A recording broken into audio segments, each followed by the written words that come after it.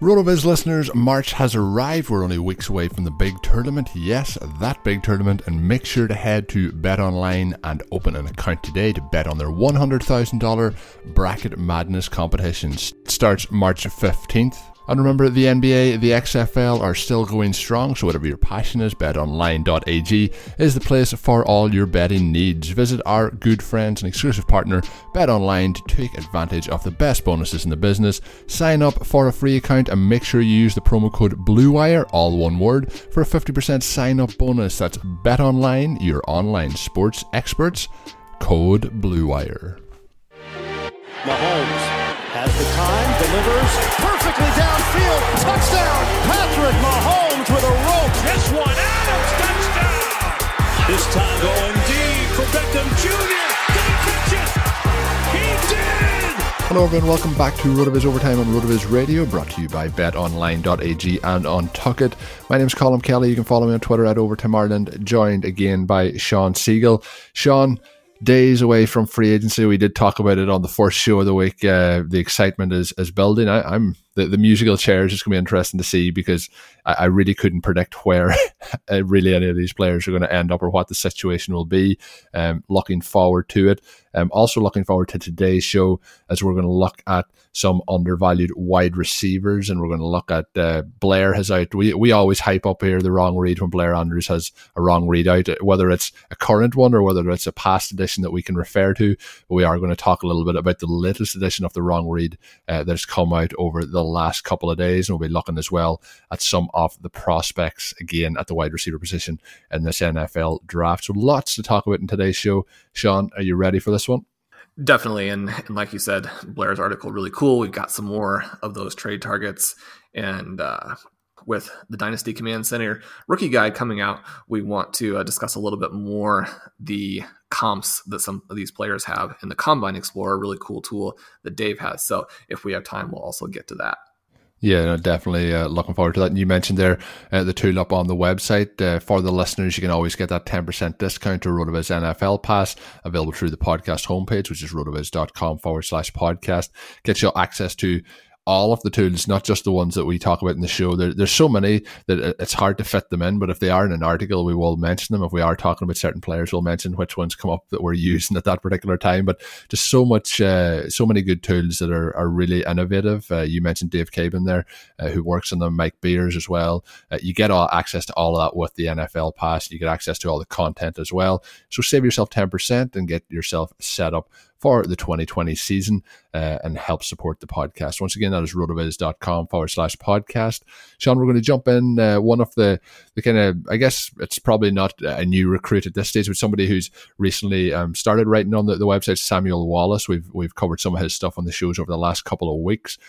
He talked this week about 3 undervalued wide receivers to target in Dynasty. I always like to see, because it gives you a clear view based on the ADP and what people are expecting of these guys, moving into this season. There's one here, obviously the first one off the boat is Marvin Jones. He's at a wide receiver ADP at the moment of wide receiver 43. The one thing I've always thought with Jones is touchdown it's not a dependency, but it's something that if he doesn't get them, it doesn't usually lead to big games from him. He's somebody who I would be trying to, this guy's not going to be undervalued, but Kenny Golladay is the one I would want in that offense. And obviously we've talked previously about Kerryon Johnson, another player who I would like in that offense. So he would be kind of moving down the pecking order of the Detroit Lions that I'm trying to acquire. But, when we look through his splits from last season, he's had four positive games in terms of wide receiver 1 weeks, which leads to 31% of his games, but he has then the flip side is he's had 69% of his games have been wide receiver 3 or below. So there's a big split in his game logs. And then if you look at his total points, and this is where total points can be skewed quite dramatically. Like he had the game against the Vikings last year, I believe it was 4 touchdowns he finished with. So he ended up with a 43.3 game in that particular outing. So where do you follow Marvin Jones? I do think he's probably undervalued based on what he does in the NFL, but do you think he's undervalued as a player to acquire in Dynasty this offseason? He's one of those guys where I think it depends almost exclusively on the price, but when you're looking at older players in your Dynasty League, you're definitely looking to get people who are both very inexpensive and will help you in a very real way immediately, right? So as you're building in those early rounds of a Dynasty League, you're looking for players who are both proven and young, even if you have to pay up for them. And then once you get out of the range where there is a lot of evidence that the player is going to be good. Now, whether that's a couple of good years at the NFL level or a fantastic prospect profile, once we start to get into these swing for the fences prospects, that's the time when you want to really change gears and start hitting the veterans who maybe they're only going to have a year or two for you, but during that time period, they will help your starting lineup in a very real way. And I think that's what Sam has pointed out here very successfully, in that this offense last season, when Matthew Stafford was healthy, was a surprising juggernaut, right? Jones scored 16.5 points per game in those games with Stafford. You can pull up the NFL Stats Explorer and see Jones' snap percentage throughout, and it's above 80 the whole way. Played 90% of the snaps on the year. This is a guy who was very much a part of the offense, and if he's healthy, if he's on the roster, then he is going to do something for you. Now, if he ends up moving to a different team, or we have other guys added, then it starts to become a little bit of a trickier situation. But if you go into this next season with Galladay, Jones, and Hawkinson as the guys, all three of the players in that offense are going to score.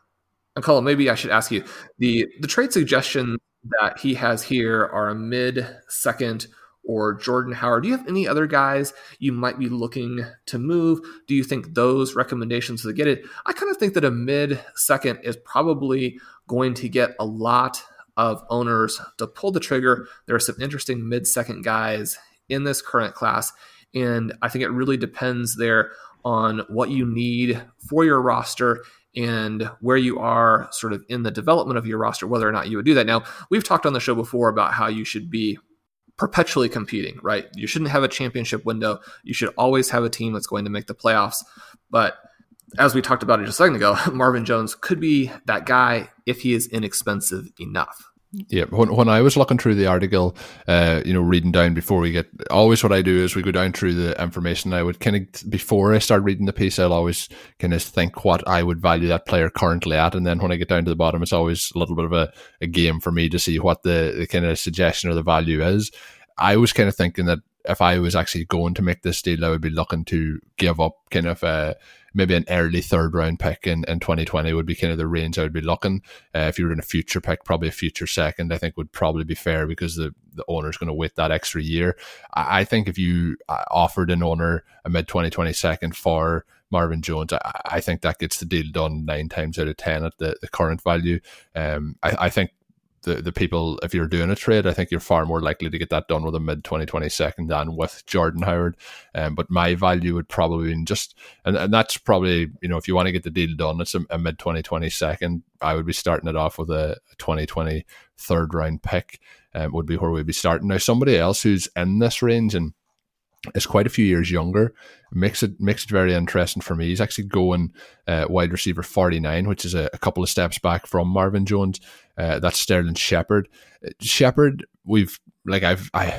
concussions scare me from just long term health points for players, and they also scare me for NFL long term playing ability. So Devontae Adams, player I love watching, he's had a lot of concussions. I still value him very highly.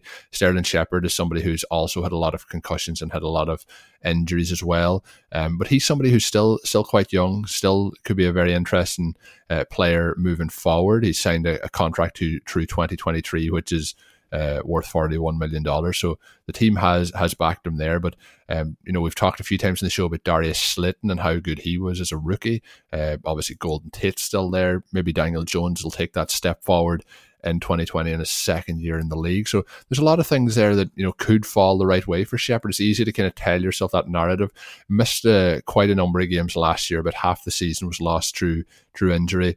Had 2 games as a wide receiver 1, 2 games as a wide receiver 2, and then the rest were as a wide receiver 3 or less. But what's your thoughts on him? If I was going to acquire one of these guys based on the age profile, I would be jumping more towards making that offer for Sterling Shepard. Would you be more interested in Shepard over Jones, or which way would you lean over those two guys? I would also prefer Shepard for the reasons that you mentioned. However, the concussions I think are very scary, and you're sort of hoping that anyone who continues to have trouble actually will just retire to protect their personal health. And that with this situation here, I think certainly gives you a lot of pause. We talked about what he's doing when he's on the field, though, and he's been very, very good, as you mentioned. Another player who 90% snap rate last year in his 10 games when he was active. He averaged 8.5 targets a game. Now, there are some players, the guys you mentioned, certainly we're always hoping for the true massive breakout from an Evan Ingram.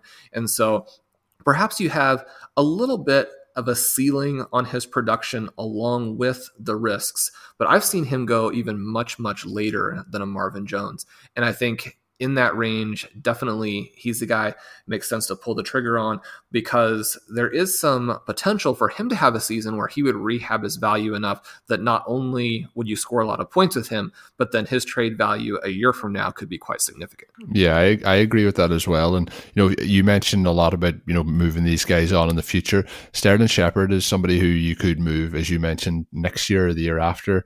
Obviously the concussions, we don't know how that'll play out, but I think there's a resale value there as well. It could be at least the same, if not higher than the current value. And the suggestions here are kind of in that kind of mid to late range of 2022. I think, as I mentioned, what I was thinking was that kind of mid 2022 would be where I would be valuing Shepard. And to be honest, I'd be quite happy, and I might actually this week make a couple of offers based off that suggestion.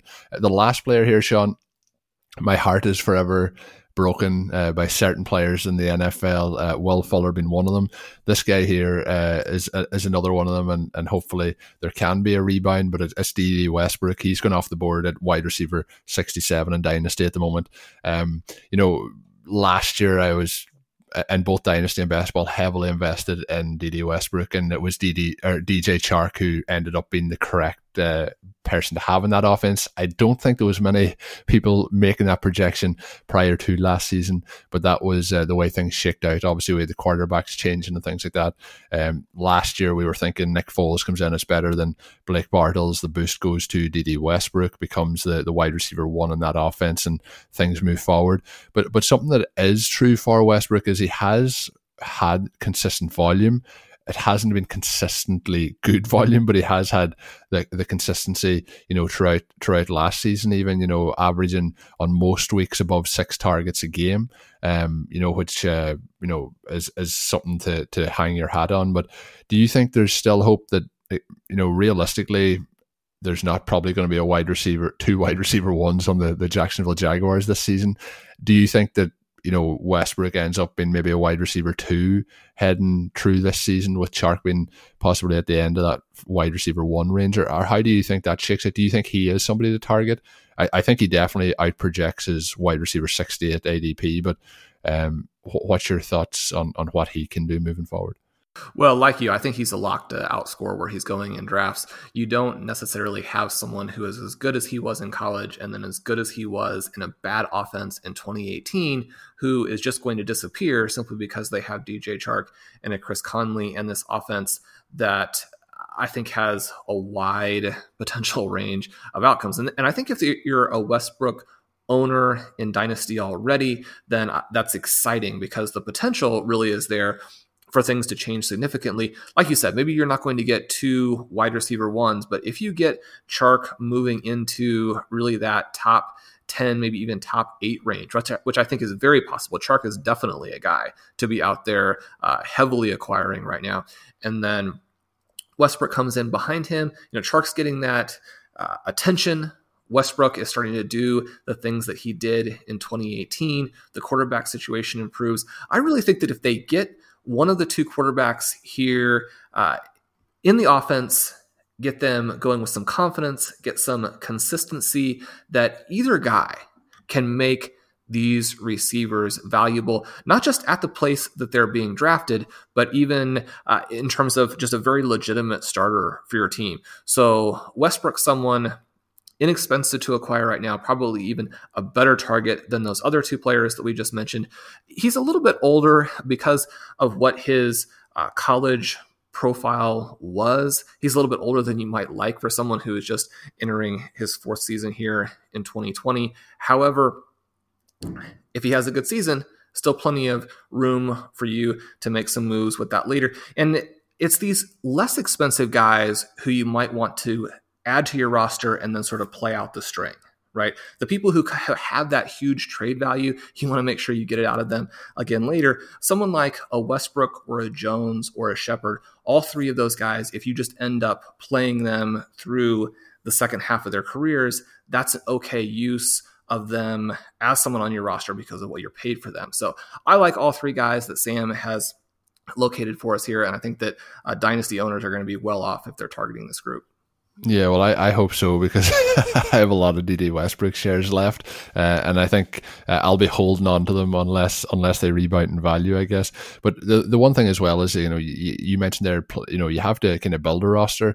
There's no doubt that you're going to have guys that are going to be not real superstars or not holding huge value, but there's guys that come week 8, week 9, week 10 of the season when the bye weeks are there, you need to have startable players, and there's not going to be many of them that are averaging, over last season, he averaged 6.7 targets per game. So, if you're getting 5-6 targets out of somebody who's, going to be maybe your wide receiver 4, your wide receiver 5, or even lower, that's something to count in there. So he's an interesting person to acquire.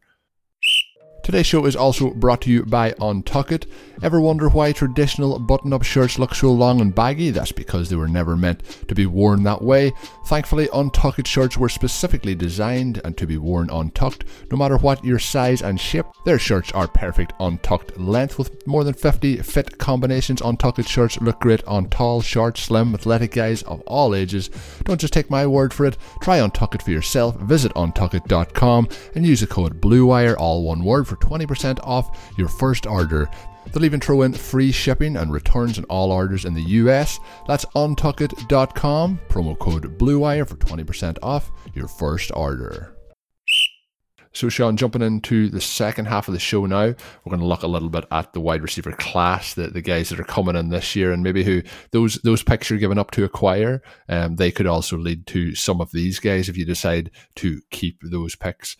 So we talked about some of them last week, Sean. Is there any of them that you want to highlight in specific and we talk through? Well, Justin Jefferson is someone we talked a little bit about with the Freak Score article, with Blair's point that he is one of the only players who checks all the boxes.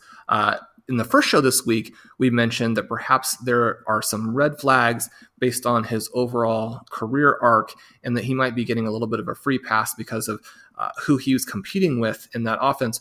Colin, when you look at his profile here, when you look at his athletic comps at 6'1", 202, with a 4.43 40 and a 37.5-inch vertical, what are you seeing, and does it fill you with confidence? It doesn't fill me with confidence at all, based on the comps. There'll always be, we talked about this on last week's show too, sometimes the comps are there'll be players in there who you could really focus on and be like, oh, this guy could be the next off this edition, and be very positive based on 2 or 3 comps.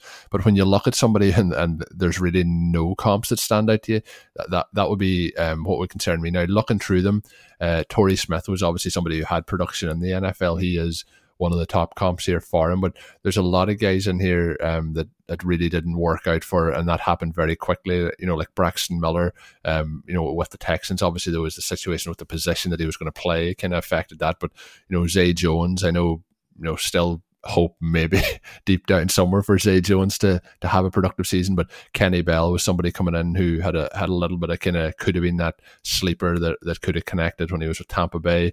There's just a lot of guys. Malcolm Mitchell seems to pop up in a lot of comps, and I was always surprised. I thought Malcolm Mitchell looked quite good as a rookie with the Patriots, but it really it just fell apart very quickly, and nothing ever materialized after that. But the comps here, Sean, certainly are of concern just based on what we see. The other thing you'll notice with his comps is there's not a huge amount of them that have played multiple seasons in the NFL. There's only a couple of guys in it that have top 30 games, which would be working at 2 seasons. I'm just looking here now, going through it. There's 4 names I think that would go over that benchmark. So there's a lot of things to concern me with him. Would you have the same concerns, or are you a little bit more positive on Jefferson?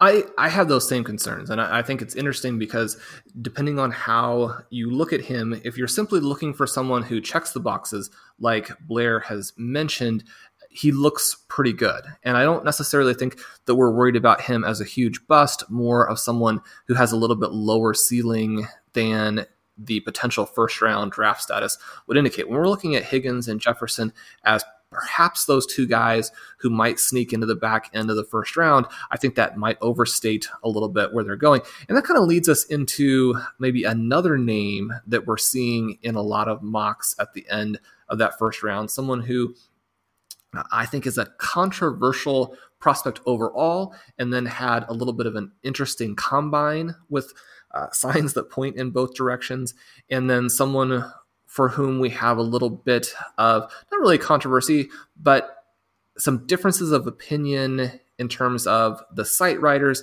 someone who's not necessarily going that early in the mock drafts that we're conducting, and someone who was not ranked that high by the rest of the group on the ranking team, and that's Brandon Aiyuk. And here's a player, because he started at the junior college, because of his status as basically a one-year wonder, blowing up Arizona State after the departure of N'Keal Harry, a player I was not expecting to like. I was expecting to be sort of the skeptic in the group saying, this guy looks a little bit overvalued. But in fact, what happened is that I had the highest ranking on him of the staff. And as a result of that, he's the guy who I picked as my guy for our little series featuring those players in Volume 2 of the Dynasty Command Center Rookie Guide. And just to give a little taste of what we're looking at there, we can pull up his players in the Combine Explorer. And this is a guy where, because of all of his highlights last season as a receiver, as a punt returner, people were expecting him to really impress in the 40. And so his 4.5 was a little bit disappointing. Now, on the other hand, 6 feet tall, 205 pounds, he did manage a 40-inch vertical, so we see a little bit of it there. Also a guy with long arms, big hands, and we'll talk about the big hands here in a second when we get to Blair's article. But when we're looking at his comps, we see names like DJ Moore, Michael Gallup, and Gallup especially, someone who followed a very similar route to the NFL, and then the second season, his 2019 season, a little bit overshadowed by some of the other things going on there in Dallas, but he put up a lot of points. And certainly if you were going to get Michael Gallup 2.0, I think you would be happy with that, with what Aiyuk was going to cost you. If you were to get DJ Moore, you'd be ecstatic. Yeah, and I think this is the one thing I would say about Aiyuk is I don't think his numbers are really going to, pop out immensely at you. I don't think, you mentioned the 1 year production. What I kind of find with him is that he's going to be somebody who probably isn't going to be the most exciting player, but will be a productive NFL player and likely will then be a productive fantasy player because of it. He has pretty decent size, 6 foot 205, as you mentioned, and 4.5 40-yard dash. But when you look through it, it just seems that he's going to be a player who fits in as kind of somebody who can get in there and get to work straight away in the NFL. He probably does need to be a little bit more polished, but I think there's a good possibility that he could, when you look at players who could make a pretty instant impact depending on where they go, I think he could be one of them. So he's not going to be a player who is finishing things is going to be, I would say he's never going to be one of the top 12 wide receivers in the dynasty circle. I think he's going to be somebody who's probably a wide receiver 2 or wide receiver 3, but I think there is the upside that he could come in and have that production straight away, and that could be a boost to his fantasy value after year 1. Do you think he's somebody who could come in and have an immediate impact?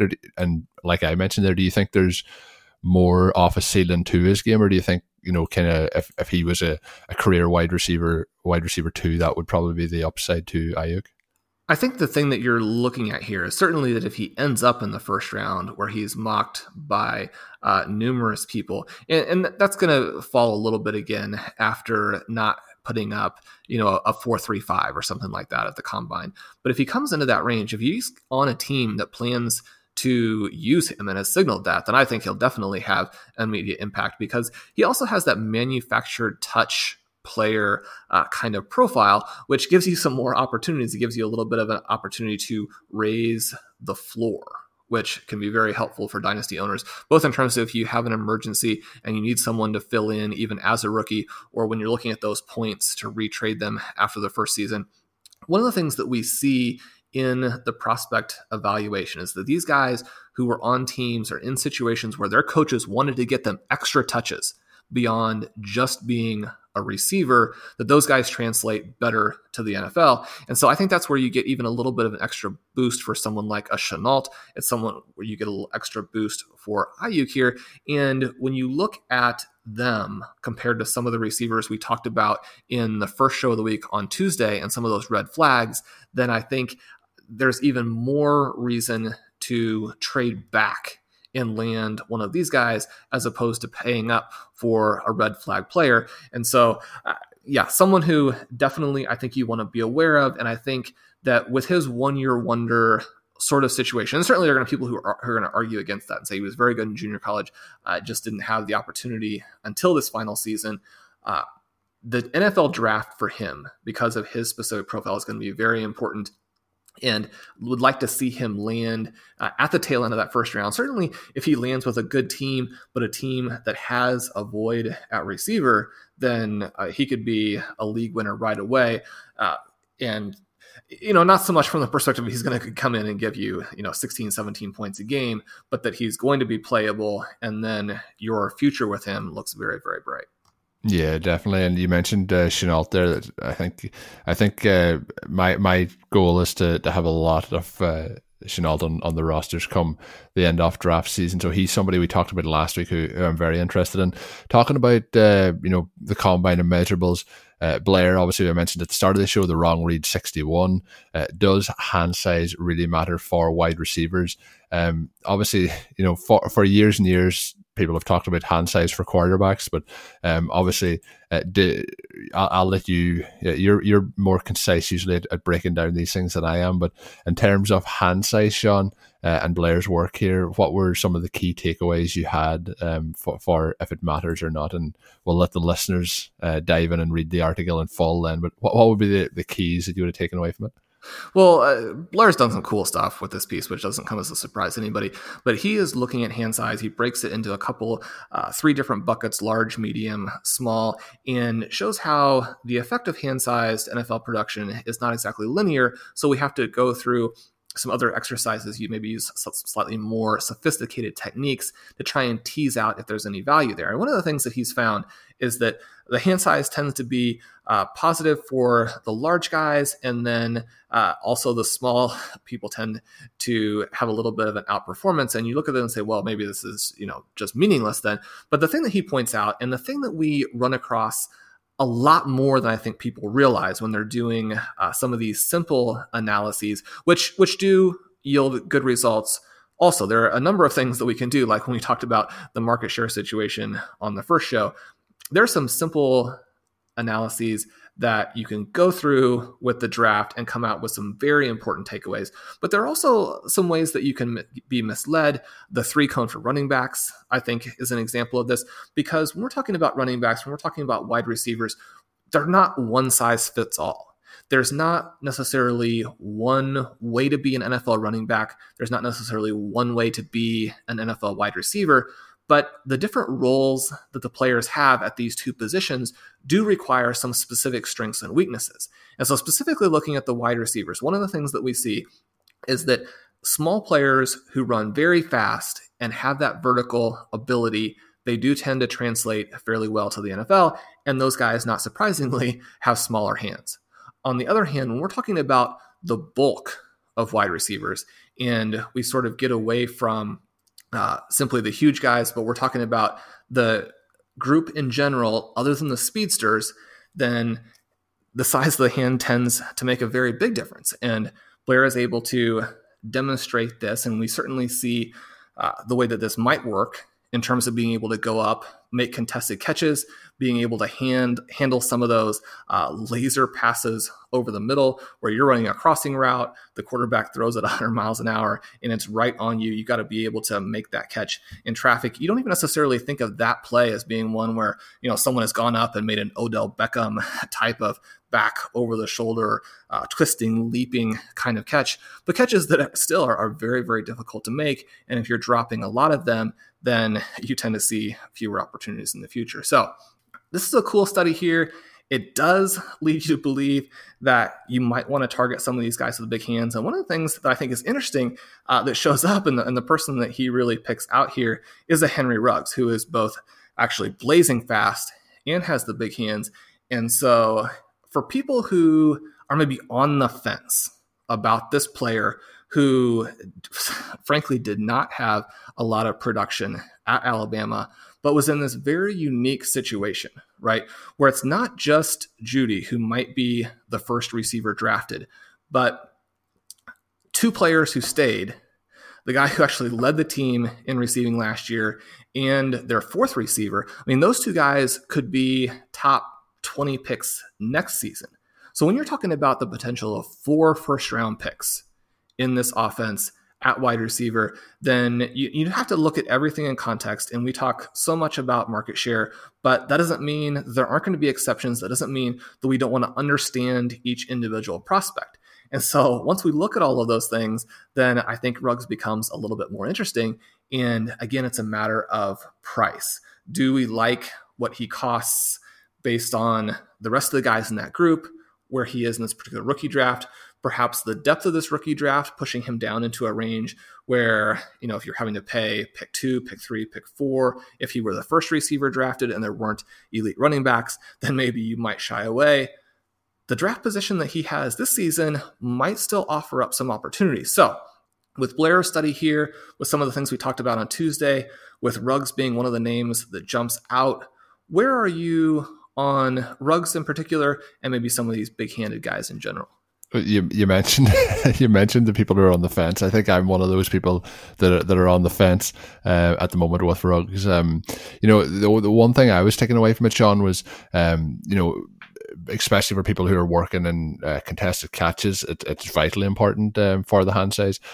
What you definitely don't want to have is a guy with small hands who's working in those areas where they're going to have a lot of contested catches. It's a bit like if you were trying to catch something that's quite a bit bigger than your hands. It's going to be harder to catch it with smaller hands than larger hands. So it made a lot of sense that way. But I think a key coming down is in those contested areas, because as you see some of the guys with the smaller hands, like Tyreek Hill, who we talked about on the show, and Tyler Lockett or Will Fuller, those guys have smaller hands, but as you mentioned, they have that kind of blazing speed where a lot of the catches aren't going to be contested as much as some of the other guys who are working across the middle. So very, very important coming across that way. But I'm still very much on the fence with Ruggs. So we'll see if that can be turned around over the coming weeks here as we dive more into all the different information.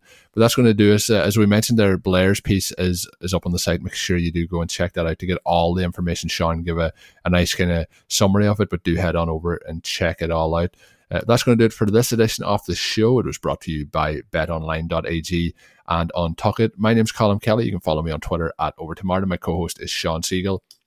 Find all his great work up on the RotoViz website. We're just a couple of days away from free agency. Hopefully you'll enjoy the merry-go-round as it happens, and we'll be back next week with another show to kind of recap that and look ahead to what it all means for 2020 and beyond. So until we're back with another one, have a good one.